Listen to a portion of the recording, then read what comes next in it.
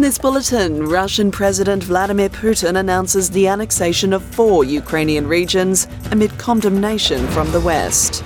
EU countries remain divided over proposals for a gas price cap as energy ministers meet in Brussels. And in basketball, a heartbreaking World Cup loss for the Opals in a dramatic semi-final against China.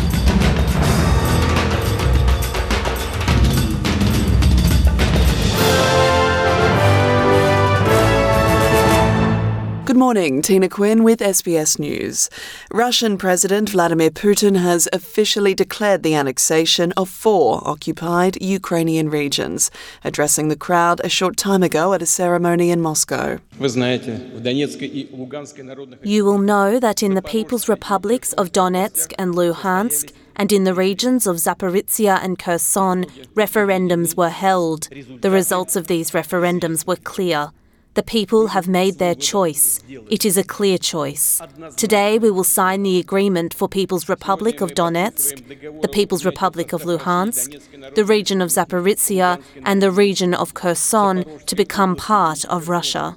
The Kremlin's called on Ukraine to negotiate, insisting there was no debate to be had over the annexation of these regions. President Putin added that the West were to blame for explosions on the Nord Stream gas pipelines, which is still being investigated. Ukrainian President Volodymyr Zelensky has responded, saying that any possibility of talks with Mr. Putin have now been cancelled. He's urged NATO to grant Ukraine expedited membership to the military alliance. Meanwhile, Western nations have joined in condemning President Putin's move to annex the Ukrainian regions. Swedish Prime Minister Magdalena Andersson has dismissed the move as completely farcical. In response, the United States has announced an immediate new weapons shipment for Ukraine next week. President Joe Biden says that the US and its allies will not recognise the annexation, nor will they be intimidated by Mr. Putin's actions. He can't seize his neighbor's territory and get away with it. It's as simple as that. And they're going to stay the course. They're going to continue to provide military equipment so that Ukraine can defend itself. America is fully prepared with our NATO allies to defend every single inch of NATO territory. Every single inch. So, Mr. Putin, don't misunderstand what I'm saying. Staying overseas, and European Union countries remain divided over proposals for a gas price cap as energy ministers meet in Brussels.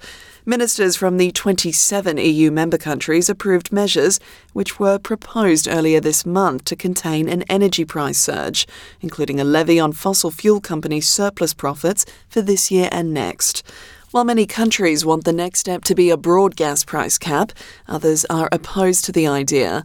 Germany is one such European power reluctant to adopt the proposal, with the country's economy minister calling instead for Europe to make joint gas purchases and persuade friendly gas exporters like Algeria to lower their prices.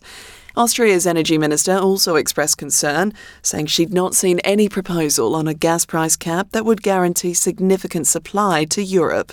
But EU Energy Commissioner Kadri Simpson says it's vital that Europe reaches a consensus because the resources war with Russia poses an immediate risk. We have to remove the incentives that are there for Russia to manipulate with volumes.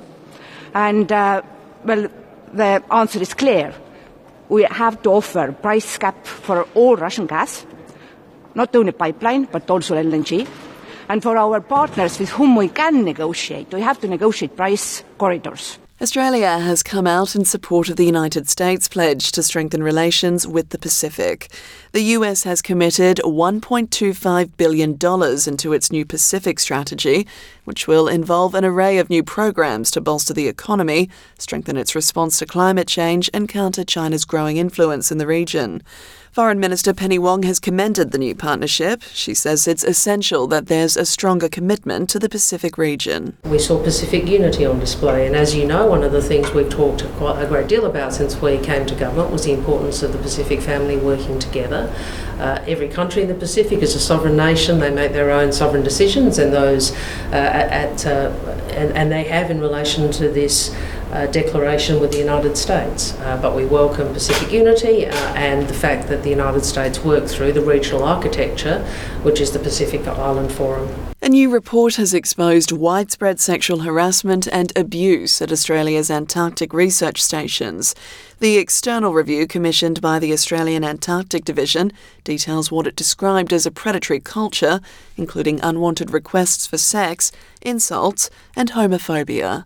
The report revealed some women even felt compelled to hide their periods while on field missions because they feared men would view them as incompetent. Environment Minister Tanya Plibersek says she's shocked by the report. Sexual harassment is unacceptable in any workplace, anywhere. I was actually gobsmacked to read some of the reports here talking about, pornographic images up on walls. I really did think we had eradicated this sort of thing from Australian workplaces decades ago. It's not acceptable. We turn to sport now, and the Opals have missed out by just 2 points at a spot in the Basketball World Cup final. It was in the final minute of the game that China swept to the other end of the court to claim victory.